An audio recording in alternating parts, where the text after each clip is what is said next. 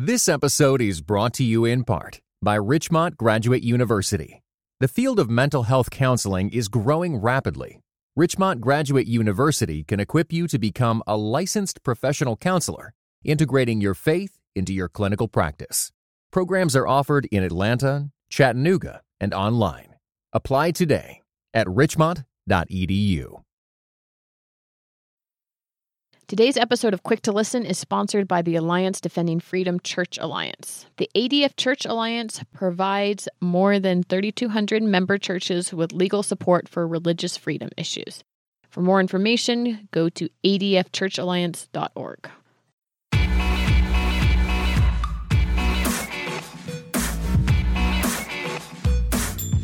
You're listening to Quick to Listen. Each week we go beyond hashtags and hot takes to discuss a major cultural event. I'm Morgan Lee, Associate Digital Media Producer here at Christianity Today, and I am joined today by Caleb Lindgren, our Theology Editor. Good morning, Caleb. Hi there. You are carrying a mug of hot water. Yeah, I have a little bit of a cold, so I'm sort of nursing that. This is your third week of being sick. Yeah. We can talk about this later a little bit, but I'm in a play, and it's been keeping me up late, so... All right. Well, to be continued at the end of the conversation. Who is joining us today, Caleb? Today, we're joined by Davide Anyabwile, who is a pastor. He's a pastor of Anacostia River Church in Washington, D.C. He's also a member of the Gospel Coalition's Council, and he writes occasionally for them. And then he also is involved with The Front Porch, which is a ministry that is dedicated to encouraging biblical faithfulness, particularly in African American, but also beyond contexts. So we're really excited to have him on the podcast to talk about our topic. Hey, Davide. Hey, Morgan. How are you guys today? I think we're doing pretty well. What's going on in Washington, D.C.? Oh, man. What isn't going on in Washington, D.C.? Good question. Interesting times to be in. It is. I don't know if it's the sort of for such a time as this or if it's the Chinese curse. May you live in interesting times. But in either case, Christians are needed to be salt and life. If I recall correctly, you used to live in the Caribbean. Is that true? I did. I lived for 8 years in the Cayman Islands. Did you ever wish you could go back now? Yeah, there have been some moments. Whenever we get a snow or whatever, we hit some of the kinds of cultural currents that we've been in these last couple of years. The tranquility of the Cayman Islands seems real appealing.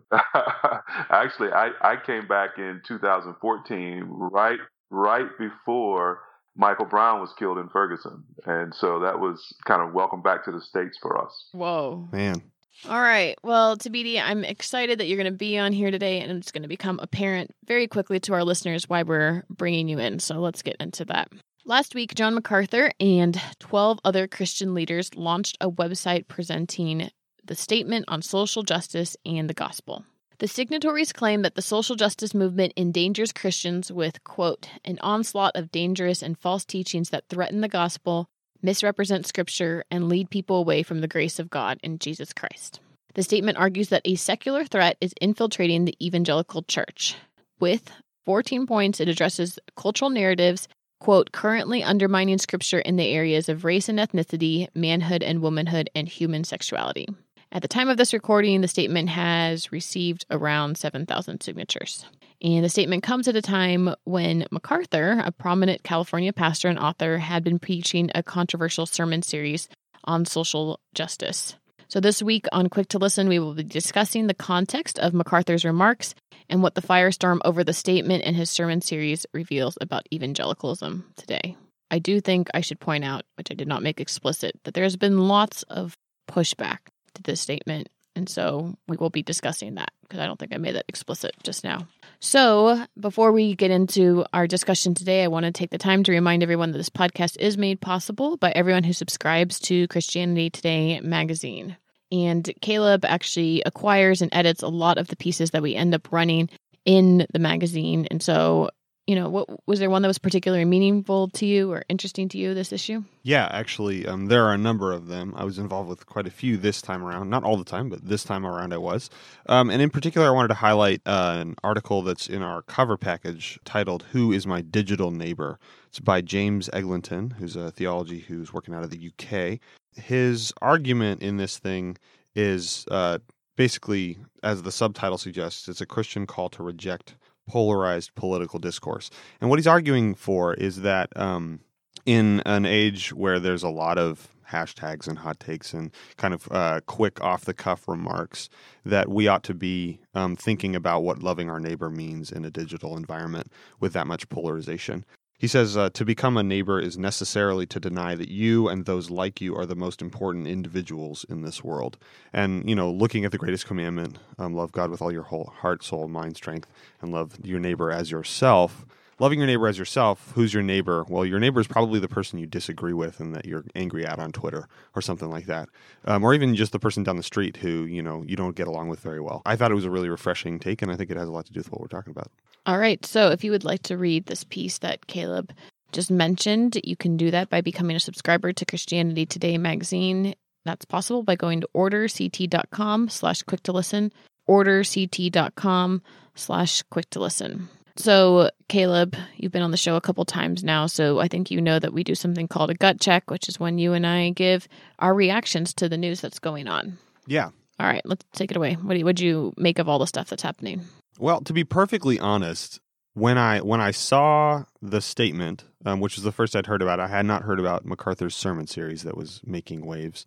I had to sort of suppress a sigh. It seemed like an expected move from the folks that were initial signatories. And I wasn't necessarily opposed to anything that the statement stated directly in a lot of ways, but it did feel like it felt like it fit very much with their style. And I also knew that the reaction was probably going to be similar to what it has been. It was sort of like, all right, well, let's see how this plays out. Let's see how people handle this. But my major, gut level reaction was just like, oh, here we go again. This is kind of expected.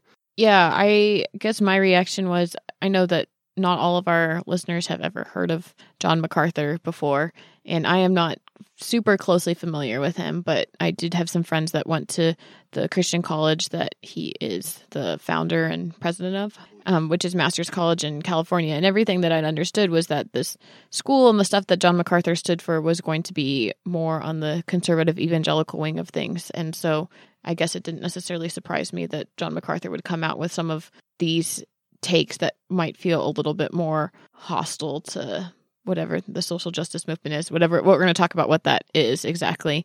But I didn't necessarily get why people were as worked up, given that it didn't seem out of line or beyond the pale for what I would think he would be addressing or talking about. But I think we should talk to Tapidi about this because he's much closer to this situation than we clearly are. Tapidi, before we get into all your opinions, which we really want to hear, can you start by kind of like summarizing MacArthur's sermon series from the past month and give us a sense of like what sparked the sermon series a little bit? Yeah, alongside the sermon series, John's written a blog post series on social justice and the gospel. It's about a 5-part series. And in the first or second of those posts, John sort of says he's been watching social justice in recent years, over the last 4 or 5 years, come onto the stage in a very sudden and surprising way, with divisive effects in the church along racial lines and division over racism. He represents himself as being, quite surprised or stunned at the pace and the ferocity of that development as he sees it. And so the sermon series, in one sense, is born out of that concern, his reaction to what he describes as a recent development, and his concern for protecting the gospel. And specifically, the 2 sermons in Ezekiel 18, he really is sort of contending for a main principle, using the words that Ezekiel uses, the soul that sins shall die. And he's arguing for individual accountability before God, and the necessity of individuals to repent for their own sins, not the sins of others, not the sins of culture, not the sins of institutions, but their own personal sins as the only means of turning to God and being saved. And he's rejecting the notion that things like social justice or racial reconciliation, etc., can be sort of front-end issues, necessary issues to resolve or to engage in before one can be saved. And so in that sense, he's trying to protect the gospel as he sees it from these sort of secular, liberal and progressive, worldly, pragmatic ideologies that he thinks are distorting unity in the church and distorting gospel proclamation.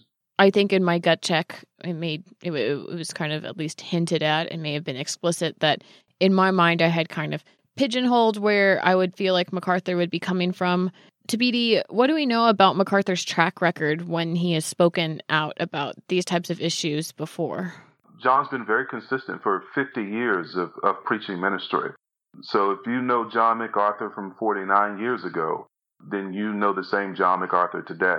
It's a remarkable testimony of consistency in preaching the Bible, one verse at a time, being serious about the authority, inspiration, sufficiency of the Bible. He has, sort of waged battle over that 4 or 5 decades against a number of things that he's seen as encroaching on either biblical authority or gospel faithfulness, things from the lordship controversy and the gospel according to Jesus, the battle for the beginning, sort of weighing into disputes about the Genesis account of creation. So he's been a polemicist and sees himself as a defender of Christian orthodoxy for over those 5 decades, and he's been remarkably consistent in that way. I'm not sure whether John how tightly he would wear the label evangelical. He comes really from a more fundamentalist quarter of evangelicalism, if you're going to include fundamentalists in evangelicalism. He's been a pretty consistent and stalwart critic of some weaknesses in evangelicalism, a lot of those criticisms being deserved. And so, it's a testimony of remarkable sort of faithfulness and consistency. The problem is, fundamentalism as a movement really in many ways itself isn't very different from 50 years ago. And so when you come to issues of race and racism and reconciliation, that's really problematic. If fundamentalism is largely of the same character that it was 50 years ago, and 50 years ago it was on the wrong side of these issues in defense of segregation and things of that sort, or at least passive in the face of those things, then therein lies some of the problem. So there's the sermon series that John MacArthur has preached. There's the series of blog posts that he has written that sort of parallels or maybe even rehearses some of the sermon series. And then there's also this statement that has come out. I don't know the provenance of the statement, and maybe Tabidi, you know more than I do, but it sounds like the statement was sort of suggested by and written by a group that is not solely John MacArthur, and may have even been, he might have been brought in because his sermons and the blog series inspired it, and he was an initial signatory, but the statement itself that he signed and that is part of this discussion is broader than just John MacArthur. Is that correct? Yeah, that's correct. And so to be fair about the statement, you need to reflect that. As I understand it, there's one of the other signatories is the primary drafter of the statement. All the original signatories gave input into the statement. So it's kind of a committee process in that sense. About the time of the Southern Baptist Convention meeting in Dallas, I think those folks had a meeting there in Dallas to hammer out, I guess, some of these principles and to sort of meet together about some of their concerns regarding this thing we're calling social justice and what it means for the gospel in the church. So even before this statement went live, the sermon series and blog posts were really striking a nerve with many in the evangelical community. Tabidi, can you tell us a little bit about the type of reactions that it was getting and why you think that the remarks struck such a nerve? Yeah, I think the remarks have, whether you're talking about the remarks of the social justice statement itself, or whether you're talking about some of the remarks in John's blog posts or sermons, I don't know that they have struck a nerve as much as they have sort of aggravated a consternation that was already there, which is, I would argue, much older than John represents in terms of having arisen in the last 4 or 5 years. I mean, some of us have been working on these issues for decades, including someone he names as a friend and respects, our brother with John Perkins. He's given his life as an evangelical Christian to working on matters of reconciliation and justice. And so that this is not something that's new. So I don't think John's comments cause the issue, or the statement on justice caused the issue. I think they land in the midst of an evangelical movement that is already fraying and fracturing under the weight of the last 5 years, which is, if I'm dating this back to, say, the Mike Brown shooting and the fallout around Mike Brown, evangelicalism sort of splintered instantly around how they understood that issue as a movement, and different quarters began to sort of circle one another in suspicion and sometimes outright attack. And so we've had about 5 years of that, and these comments land in the midst of that pot, right? And so the reason it aggravates things further, in my opinion, is in part because it seems to be aimed at people who aren't represented by much of the comments that are made. The charges just seem to be false with regard to a lot of people.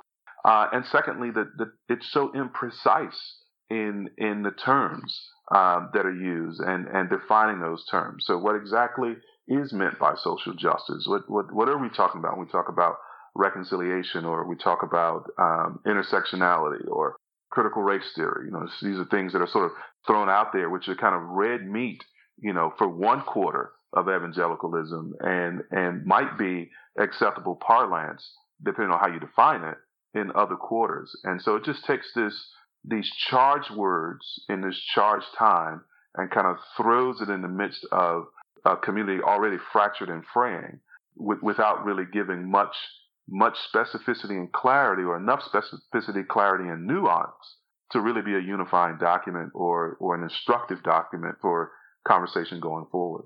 All right, well, let's actually just talk about those words for a second. Would you be willing to define for us intersectionality and critical race theory? Definitely, like you said, two very charged words that kind of get either thrown around by folks who do not like what those terms represent, whatever that is, or also get used to and basically all the way that subcultures use words, to build trust and to build rapport within particular communities.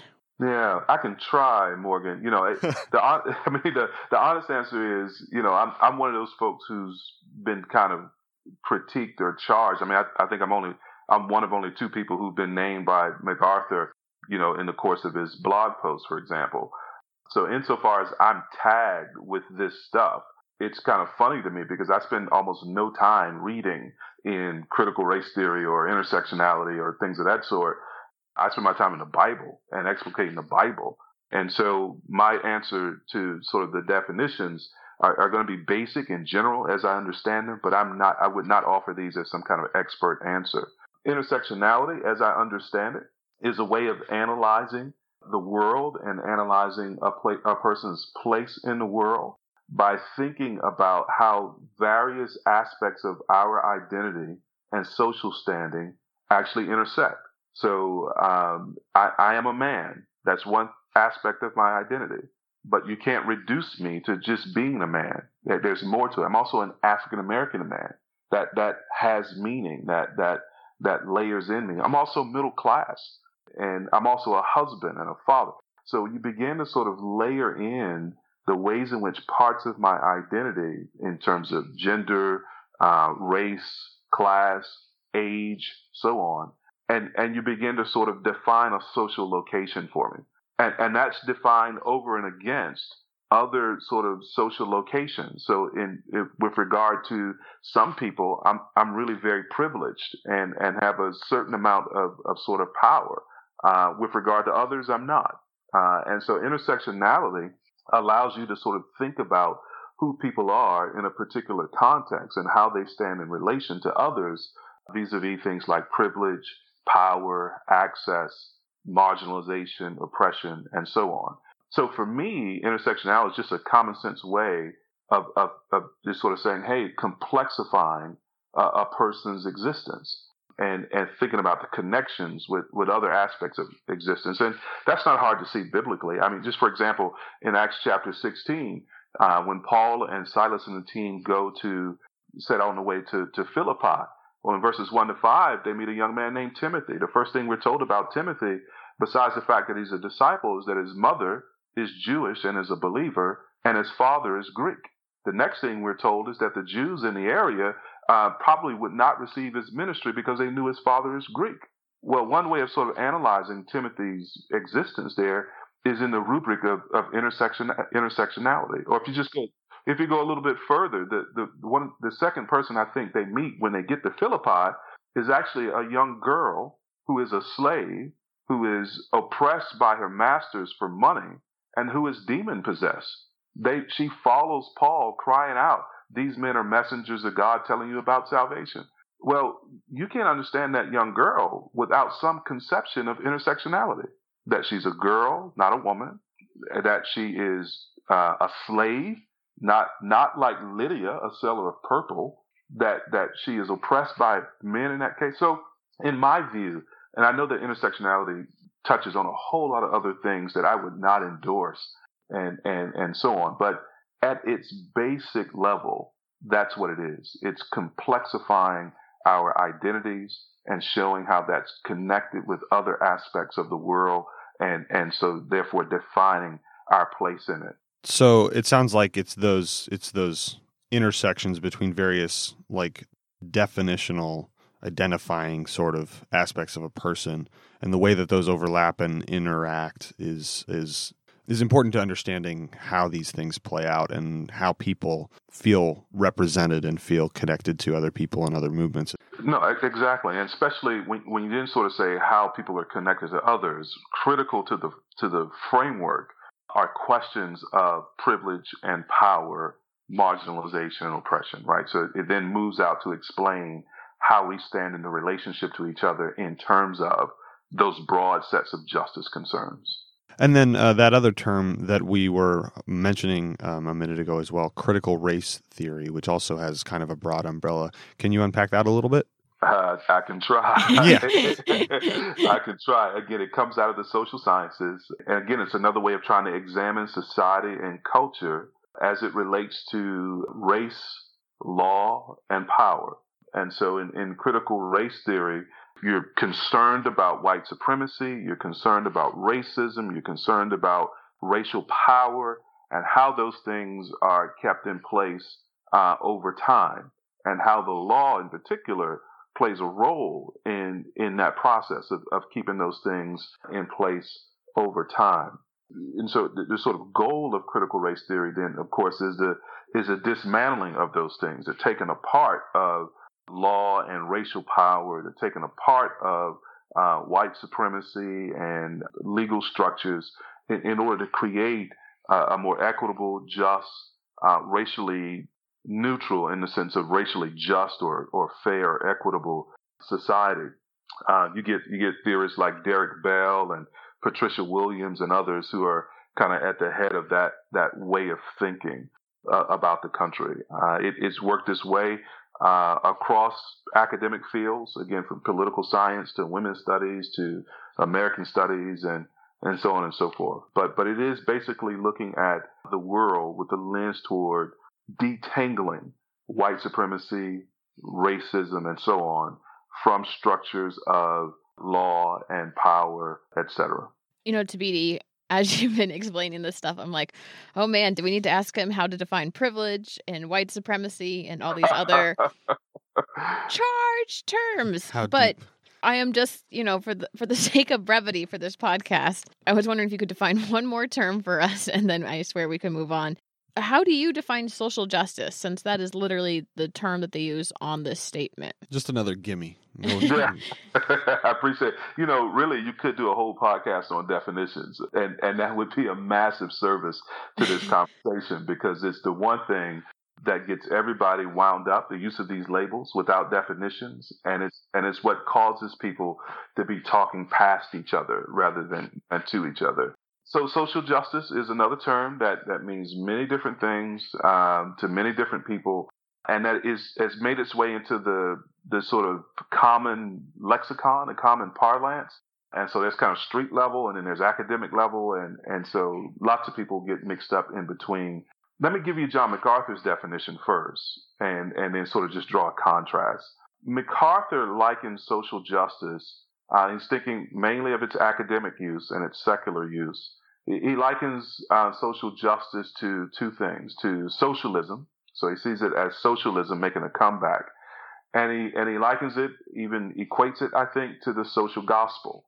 And so MacArthur's concern is that social justice is about equality in economic results, equality in terms of the distribution of resources, and so on. And his characterization of it, it depends a great deal for its moral force on accepting notions of victimization and multiplying victim classes.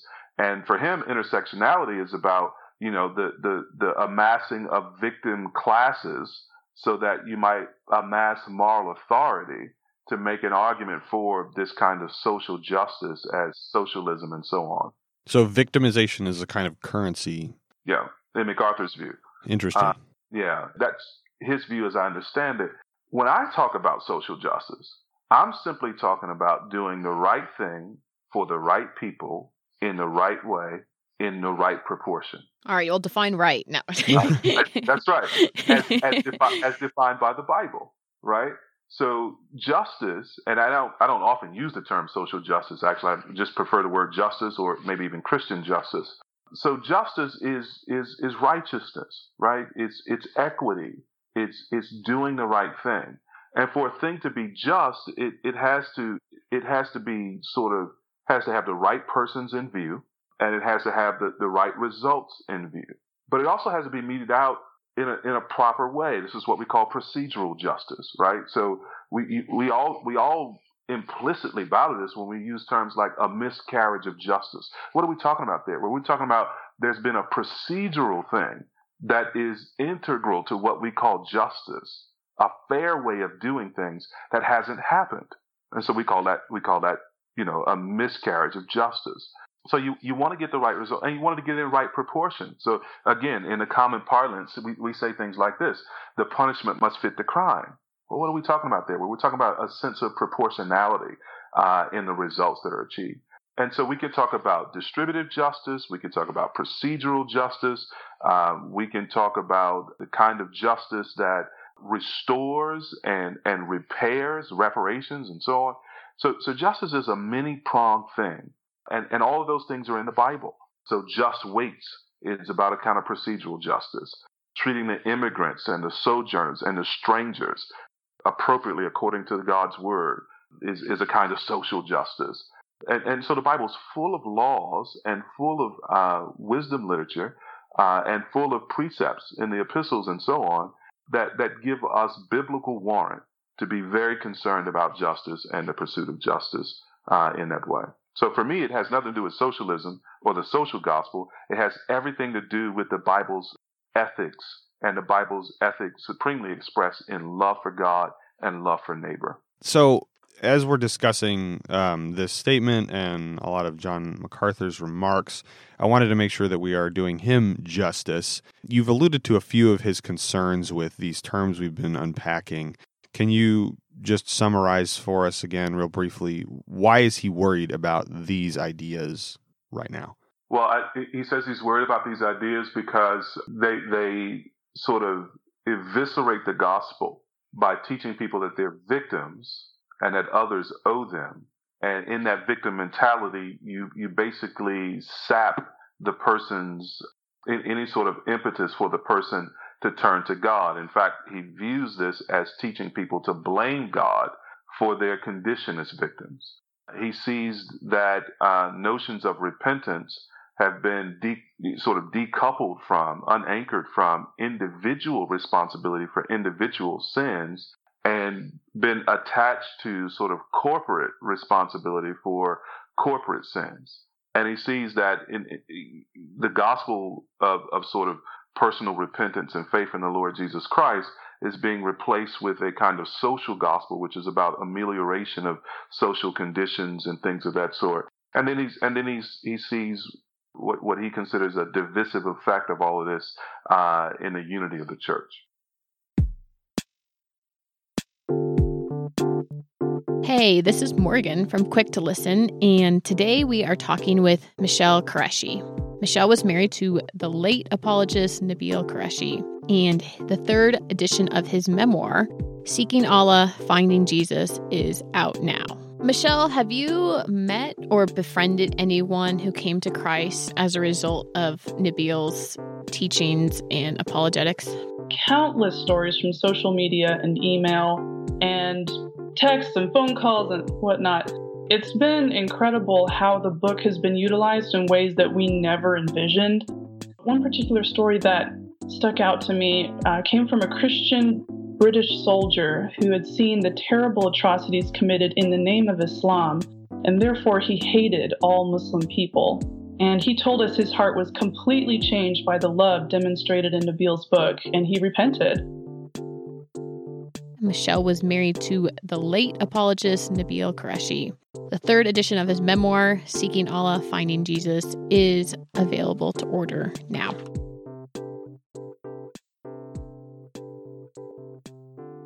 This episode is brought to you by the Truce Podcast.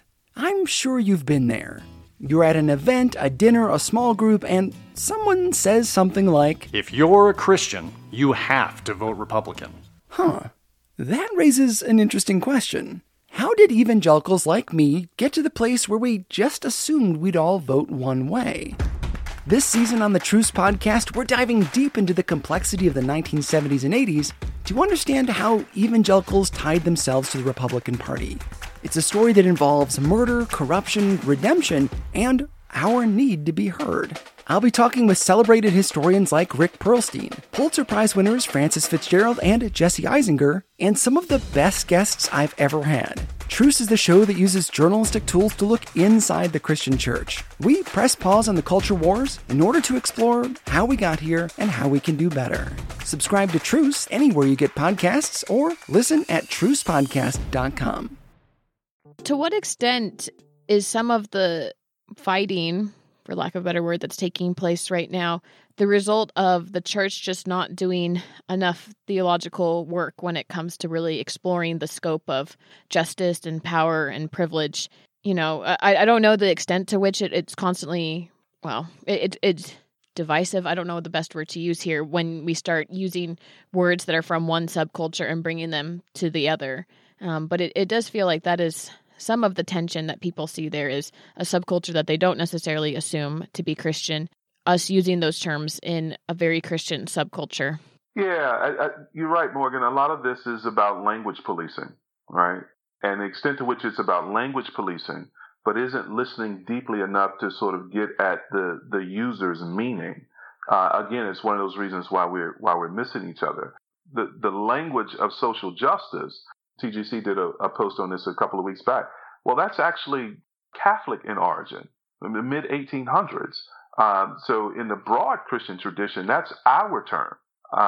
And so, you know, even there, I think if you assign that solely to secular academy, you're doing something ahistorical, and you're doing something that doesn't really foster understanding. And it is revealing a long sort of conflict in evangelicalism about how we should regard the secular academy, right? So there are some evangelicals who I think wrongly look for approval from secular academies as a way of sort of legitimating their ideas and feeling a sense of accomplishment in those spaces, right? And then there are evangelicals on again, a more fundamentalist end who look at everything in the secular academy pretty much from a fundamental position of suspicion, and can be seen at points as kind of anti-intellectual and anti-academic. All of that and things in between swirl around in evangelicalism in that way. And for me, what's really important is something that all evangelicals agree on when we read our Bibles, and that is proper interpretation of the Bible requires that we have in mind authorial intent, right? And that same hermeneutical principle should be used when we read any document, right? So the conversation isn't won or isn't over at the language of word choice. Words are important. They have meaning. But the first thing to discover is, what does the author mean when they use that term? And then we're on our way to having a conversation that's built on understanding. And I'm not very good at that myself. I tend to put people in boxes, and I hear terms, and it immediately triggers a sort of like, oh, I know what that means. I put that in its box, and I move forward. And so taking the time to listen seems to be very important. I wanted to highlight another aspect of this that I've been noticing as we've been talking, which is that you mentioned it just now, Tabidi, which was about interpretation. Like, so much of this seems to be there. I mean, you even mentioned in a brief Twitter post responding to the statement itself that you more or less agreed with everything that was in it. But it's like we were just been talking about, it's those terms, but it's also like, how does all these basic doctrines that I think we more or less agree on, but it's how do they get applied? How does it work itself out? And that's where the split happens. Mm-hmm. Is the one side sees one clear application that is, has almost moral force to it, and then the other side sees a very different application, but we're all looking at the same basic core principles in the same text of Scripture to pull those principles from. No, I think that's right. And so if I'm thinking about the social justice statement, or just to go back a little bit in time, to sort of say, take the Ferguson Declaration, statement that was meant to be a kind of Black Lives Matter creed written a couple years ago. If I'm just looking at those statements at sort of general abstract theological principle, right, there's much that I would agree with. So if I take the social justice statement, I agree about the primacy of the gospel. That's not in dispute for me. I agree about the necessity of individual repentance. That's not in dispute for me. I agree that Christ alone saves and that we add no work to his, lest we're preaching a different gospel. I agree with that entirely. I would agree that social justice is an entailment of the Christian faith and the Christian gospel. It is not itself the message of the Christian gospel. All the conflict in my mind really arises around the so what question. If I take the social justice statement as it's written and I ask myself the question, what posture does this statement seem to create in the reader and the person who adopts it vis-a-vis social justice? Well, it's an allergy to justice, social or otherwise. It's a defensive posture that I think induces the person to either shrink back or find it pretty morally acceptable to be unengaged in the pursuit of justice, contrary to many a biblical command. And so the application there is a kind of do-nothingism. I actually don't think that's the posture the Bible creates. The posture the Bible creates is one of leaning into justice. So, for example, in Proverbs 1, verse 3, we're told one of the reasons we're given the whole book of Proverbs is so that we might know how to do justice. Later in Proverbs, the text says, a righteous man understands justice completely. That's not to even cite, that's the wisdom literature. It's not even to cite the prophets or to cite Jesus, for example, in Matthew 23:23, when he's saying there to religious persons, Pharisees, listen, you're scrupulous about tithing, mint, and dill, and cumin, but you have neglected the weightier matters of the law, mercy and justice and steadfastness, or love in Luke's version of that. Right? So Jesus understands that the deep things of God's commandments is mercy and justice. So we should be creating a positive, leaning forward ethic and energy into this with the Bible, as opposed to the kind of retrenchment and retraction and backstepping and defensiveness that statement creates. Now, there's a ton of difference that sort of Christians of good conscience could have about application. And a lot of that application needs to be driven by a person's individual sort of location and the opportunities they have and the resources that they have. So it's not, I don't think we should ever be striving for a one-size-fits-all. Instead, we want 1,000 flowers to bloom. But we want our statements to water those flowers and to give nutrient to the soil of those flowers, not to be sort of backing away, I think.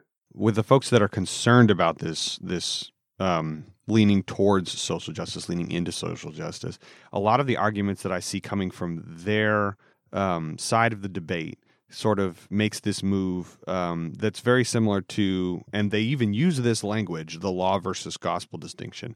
And they fear that the social justice is pushing too far into law and away from the gospel, and that we need to be focused on the gospel. And that's sort of similar to the way that those law-gospel discussions play out, and they're going to refer to Paul in Romans and in a variety of other places in his letters. They're going to say that, like, when you've got the gospel right, then all of that stuff will sort of like come. But the focus for us needs to be on the gospel and not on these other concerns. Yeah, I think that idea sort of reveals two fundamental problems with their framework. The first problem is really the law-gospel distinction. They haven't developed a sufficient sort of theology of the law, its place of the law, the third use of the law, and things of those terms. So it's rhetorically creating this bifurcation, which simply isn't true, right? And so we understand the law is good. We understand that there are things that are contrary to the sort of sound doctrine that conforms to the gospel. I'm thinking there, 1 Timothy chapter 1, around verse 10 or 11, where Paul uses that phrase, and he lists a whole bunch of things, including man-stealing or slavery, that are contrary to the gospel. The gospel has a moral standard, right, which is consistent with the law. So we're not antinomians. And that language risks a kind of antinomianism that really just isn't helpful. Secondly, I think that language where you're trying to sort of bifurcate law and gospel in order to sort of segregate the audiences, if you will, into people who are pro-gospel and pro-law, and argue that if you get the gospel right, then these other things follow. It's that part of the logic that I think is also problematic too. Elsewhere, one of the posts said something along these lines, that if we understand that we are one body in Christ, then we don't have any problems with racism. That's to make doctrine, merely understanding Christian doctrine, something that necessarily creates the reality that the doctrine is talking about. But between the doctrine and the reality is Christian living and the use of means, right? So Paul understands, for example, in Philippians, where he wants Euodia and Syntyche to agree together and to be reconciled, he understands that they are reconciled in Christ as a matter of doctrine and spiritual reality. But he is not then therefore saying, because of this doctrine, these sisters should just now look at each other and be agreed. He says to the church, help these sisters agree. There's a process there. There's the use of means. There's the working out of this unity in the church with the fellowship of other Christians. Or to take Ephesians 4:3, he says, do everything to maintain the unity of the Spirit in the bond of peace. So we have that unity in the Spirit, but it's also something we have to work to maintain. And what this document asserts, and what some other sort of lines and other posts and things seems to me to assert, is that if you get the gospel right, and things that we think are integral to the gospel, like Christian unity, then understanding that doctrine ipso facto leads to the living of that reality. And that's just not how it works. That's just not how it works. And it's why that document and much of what's being said by many of the signers actually leaves us with a church that will not make progress on these issues if we were to take their stance. Because there's a whole lot of sweat equity that has to be invested in things like racial reconciliation and Christian unity. It doesn't just come because you believe the right doctrine. I'm just thinking about my own experience in youth ministry. Yeah, there's a huge gulf between what my youth, students believe and the way that they act. And that only serves to reinforce for me how large of a gulf it is in my own life. When I look at them and then I look at myself, there's just such a huge disparity there, and there's so much work to be done. And in fairness, I think that the critics of the social justice side, I don't think that they would disagree with that. Or I actually think that a good number of them in their public statements are self-consciously saying the opposite. Really? Yeah, I actually think that part of what's being said is, this is not a problem if you don't make it a problem. I mean, the statement just sort of waves away any notion that there's any racism in any evangelical churches, right? Now, there's some word games going on there, because they would say, by definition, if there's some racism, then they're not evangelicals. It's kind of the ways that we treat evangelical right now. If there's a problem inside evangelicalism, we don't address the problem. We just define the problem as outside evangelicalism, right? And so there's a fair amount of color blindness, a fair amount of denial about various things. The statement's admissions are tepid, and I think they were hard won to be included. I think there are a fair number of folks on that side of the equation who are essentially saying the way to move forward on these things is to recognize that they don't exist, or treat them like they don't exist, claim our unity, and just be unified. And the collapsing of a legitimate victim category, the erasing of that kind of category, is part of how that happens. And I think that only sets the church up to be disrupted again when there's the next major cultural crisis around these sets of issues. We had better learn to do the hard work of working through these issues theologically and practically and relationally, so that we're not tossed to and fro by every wind of culture and every doctrine of culture. You were talking about how John MacArthur's message has stayed more or less the same over the past 50 years of his ministry. And I think you alluded to the fact that during those 50 years, there's been massive changes in American society at the time, not the least of which the civil rights era, which took place, but how that didn't necessarily seem to have made any indentation in his understanding of theology. Can you speak a little bit more about how race is playing a role in this larger discussion about social justice? Yeah, I think if you trace John's statements in his blog posts and to some extent in his sermons, I think John is right to say, hey, we've gone from a time of open, legal, virulent racism to having a civil rights movement that has made remarkable progress toward legal equality over the last 50 years.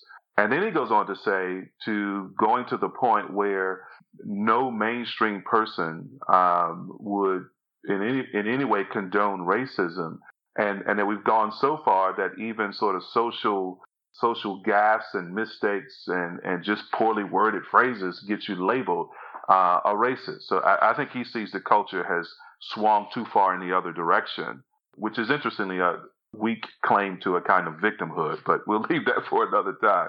So he describes the progress on these issues in that way. John is also concerned, I think, and I think this is a legitimate concern. I think this needs to be stated from time to time and held on to.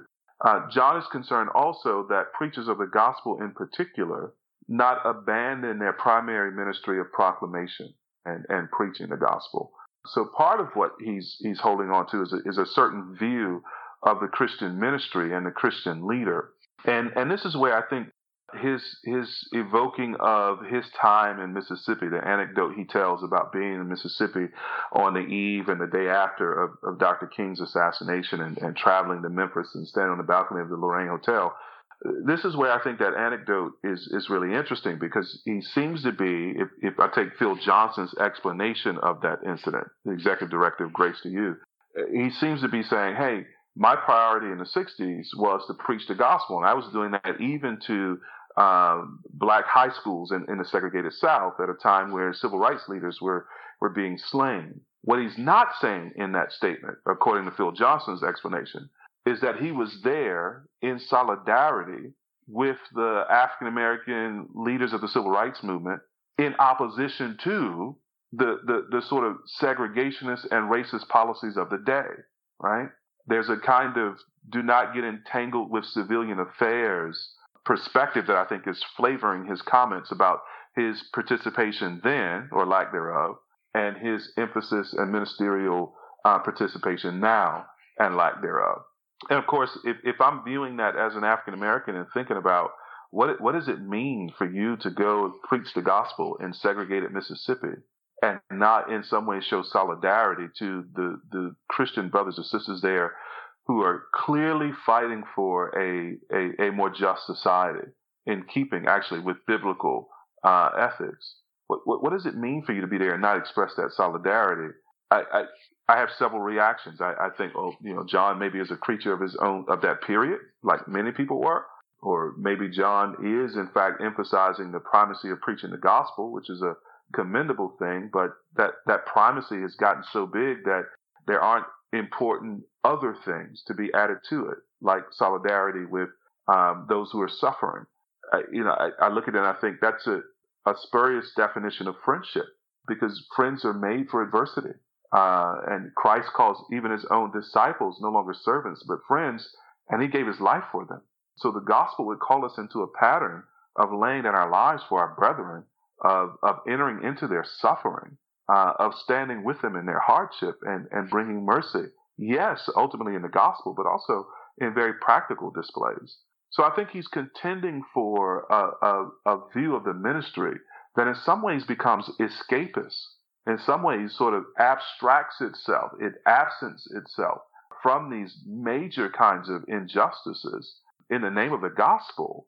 But in doing that, it fails to live up to the name of love. So I don't understand John to be entirely unconcerned with political or justice things. I mean, he speaks up about abortion.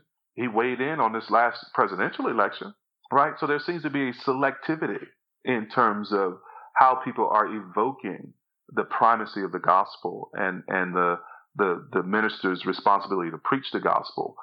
Sometimes it's used to avoid certain issues, and other times it seems not to be evoked at all as people wade into certain issues. Tabidi, we've had a really great discussion, and I just want to close by talking about church unity for a second, which we know is definitely something that Jesus commands all of us Christians to. I'm wondering if you could just talk about the tension between pursuing church unity and recognizing that we are called also to pursue that with people who may mistake unity with uniformity and kind of expect us to set aside our cultural differences or otherwise for some other thing that God doesn't actually call us to. Yeah, the pursuit of unity is hard. And I want to say it's particularly hard if you find yourself as a minority in a sort of church culture that you're in, right? So whether you're a white Christian who is in my church, which is predominantly African American and in a 90% African American community, you're going to be feeling things and hearing things and working through things in order to fight for unity. Or you're an African American in a predominantly white context, say on Capitol Hill, just a couple of miles from us, but a really different context than where we minister. You're going to be hearing things and fighting through things and working really hard to preserve unity. So the first thing to just say is, listen, the building and the maintenance of unity, particularly a deep, informed unity, and not just a détente, that maintenance of unity, Ephesians 4:3, requires that we do everything, which means that it's hard work. It's not just something you kind of snap a finger or recite a mantra on and achieve. And I think that hard work is going to require a few things. Number one, it's going to require some common truth telling about our history and our lives. We're going to have to paint, instead of bifurcated pictures of each other, we're going to have to try and learn to color together and paint a shared picture and build a common history so that we understand how our lives intersect. Secondly, it's going to require what counselors at CCF call a judicial forgiveness. And that is a posture, a readiness to forgive 70 times, 7 times, as our Lord instructs, right? So you got to enter that history-telling, truth-telling experience ready to actually be seeking and extending forgiveness. And then I think it's going to require what we might call a judicial contrition, that we're going to have to learn how to sort of hear others tell us that we are wrong or have been wrong. And we're going to have to learn a kind of brokenness, a kind of weepingness about the things that are wrong, and a readiness to not only forgive, but we also need to cultivate a readiness to repent and a readiness to confess if we're going to maintain a deep unity. And then that's how we get to relational forgiveness, right? So the judicial forgiveness is the posture that I have to forgive folks who have offended me, but we're not relationally forgiving and reconciling until there's been confession by the persons who have done wrong, joined together with that forgiveness. And this is how we sort of go from peace faking to peacemaking in this process. and then we've got to express solidarity in practical pursuits of righteousness and justice. We then have to then stand together as Christ's people, relationally reconciled, and express the kind of mutuality that the Bible describes in places like 1 Corinthians chapter 12, where we weep with those who weep, rejoice with those who rejoice, or the kind of sharing that the Bible describes in 1 John chapter 2 or chapter 3, where we see our brother in need, and we don't love them just in word, but we love them in deed also. We are a long way from that in evangelicalism across kind of racial lines, and that's the fight that we've got to make to have a real and lasting unity. And it's not magic; it's rough work. Would it be fair to add perseverance? Absolutely.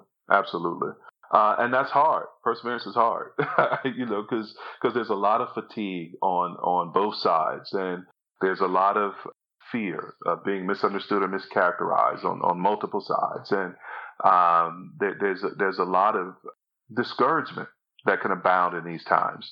And we have to meet all of that with faith. And we have to perceive that God is doing better and doing more than we actually see with our eyes. And so just as Paul was reconciled with John Mark after they had that split with Barnabas, years later they reconciled, we have to believe that God is at work with us to produce deeper reconciliation in his church, even if it hurts in the meantime. All right. Well, I think there's a lot of food for thought in the discussion that we just had. And Tabidi, thank you so much for sharing all these different words with us and definitions and moving from academia to theology. I think it's been really rich. And as a reminder to folks, if you would like to give us feedback, you can do that by sending us an email. We're at podcast@christianitytoday.com, or you can go on Twitter at CT Podcasts. Now is the time of the show that we call Precious Moments, and it's when we ask everyone to share something that is currently bringing them joy. Caleb, I think you have something that you alluded to earlier. A musical that opens this Friday. It's a musical version of Charles Dickens' A Tale of Two Cities. It's kind of got a Les Mis sort of flavor to it. It's a lot of fun. I'm the villain. I'm bad. I'm very bad. Some villains are fun to play because they're they're sort of like dastardly and sort of like, oh yeah, you can be conniving. He's just a jerk. He's a French aristocrat, and he just uses people like property and doesn't care. And he goes to his grave not caring. He's that one-dimensional? Well, I don't think you he's haven't written found the secret motive in a multi-dimensional. I think he's supposed to be really, really despicable. And so it's been a challenge to portray that because I think the audience really has to hate him for the play to work. And so, why is that my... Are you saying you're not easily hated? But what I will say is that I am a people pleaser by nature. And so trying to make people dislike me is not... it's not something that comes naturally. I want people to like me, so I usually roll over and be like, whatever you want. And so trying to be as bad as possible. But why is that my precious moment? It's because it's been really a huge pleasure and privilege and joy to be a part of this production. I'm very excited about it. So it's going to be great. Can people find you outside of this podcast? I edit a lot of things for Christianity Today magazine. Mostly theology articles. So if you read something that's got theology above it or theology in it, I probably had something to do with that. And thank you so much for reading it. Also, you can find me on Twitter at CA Lindgren. And I don't tweet very frequently, so sorry about that. But you can follow me if you like to. Every once in a while, I'll say something snarky. So. Oh, man. All right. We have just started homeschooling our sons. Our youngest child is 11. We had homeschooled him his first couple of years of school while we were in the Cayman Islands, and the church operated a school there. And so about the second grade, he went into the school in the classroom at the church. And when we moved back stateside, he asked if he could be homeschooled again. And I asked him why. Now, he was born in the islands, right? And so I asked him, says, when we get to D.C., can I be homeschooled again? I said, well, why? He says, well, until I get used to the new island. And I just thought, this is much bigger than an island. And so he's classic third culture kid. He's had a couple of years at a private Christian school, which he's enjoyed. But in this last year, we noticed some things that we want to plug in the way of gaps for him. And I heard someone ask him the other day what he thought about being homeschooled. And he said, it's a dream come true. And, that's a great review. Yeah. Oh, yeah. And his mom is as excited, way more excited. And so I'm just sort of tickled pink watching them enjoy this new season and playing principal and giving input and praying for them. So right now that's filling my home with a lot of smiles and a lot of joy. That's great. Tabidi, you're not on Twitter or anything, are you? Must find me. They can find me on Twitter. They can find me on Twitter or catch me blogging at The Front Porch or over at the Gospel Coalition. My blog there is called Pure Church. And let me say there too, the bloggers who have their own blogs at TGC, those blogs are not speaking for TGC. We are all sort of part of the coalition. We love the coalition. But as you might expect, some of us have differing opinions, and the blogs there are meant to be a conversation space for folks. Sometimes TGC, the organization, gets tagged for things I've written, but they're really just my opinion. So if you want to know more about my opinion, you can come over to TGC at Pure Church and check me out there. Do you mind spelling your Twitter handle? BITIANYABWIL. I don't know why, but my name ends with an E, but it somehow the handle won't let me put it there. So it dropped the E. I know how that is. We have a Christian history Twitter account that is misspelled. Same thing. Doesn't fit. All right. My precious moment, I'm going to keep it in a similar vein to Caleb as far as live productions go. I went to see a play last week called I Am Juanito Do. And essentially, it was a series of vignettes of Mexican American life in Chicago. And it took place in this extremely small storefront that was packed with probably like 50 chairs or so. And I think the cast was about 6 people, and they moved throughout the space that we were in, and even some parts of it went out on the storefront outside. Cool. And they ran through the streets at some point, which was really, really cool and different. They had fireworks, lots of characters eating, and just lots of really interesting experiences that exist in Chicago, but you're not necessarily going to find represented in a lot of the Chicago theater world. So it was a cool place to be in, and also I don't really go to that much theater either, so I was glad I could check this out. Another thing about the space is that they are really trying to make it for the community. It's in one of the tougher neighborhoods in Chicago, and so the play itself was pay as much as you are able to. It started at $5 and went up to $15 or $20 if people wanted to pay that much. And they really wanted to just bring in people who live in the back of the yards neighborhood who don't, necessarily want to travel 40 minutes to go see a play elsewhere in the city. All right, so people can find me on Twitter at MEPAYNL. That is it for us this week. Thank you, everyone, for listening to another episode of Quick to Listen. We appreciate all of you who go on to Apple Podcasts and rate and review us. Thank you for doing that. You can find the podcast, obviously, on Apple Podcasts or most anywhere else that you are looking for podcasts. We are there. This podcast is produced by myself, Richard Clark, and Cray Allred. And thank you, everyone who is a subscriber of Christianity Today magazine. Again, you can become one at orderct.com/quick-to-listen. We will see you all next week.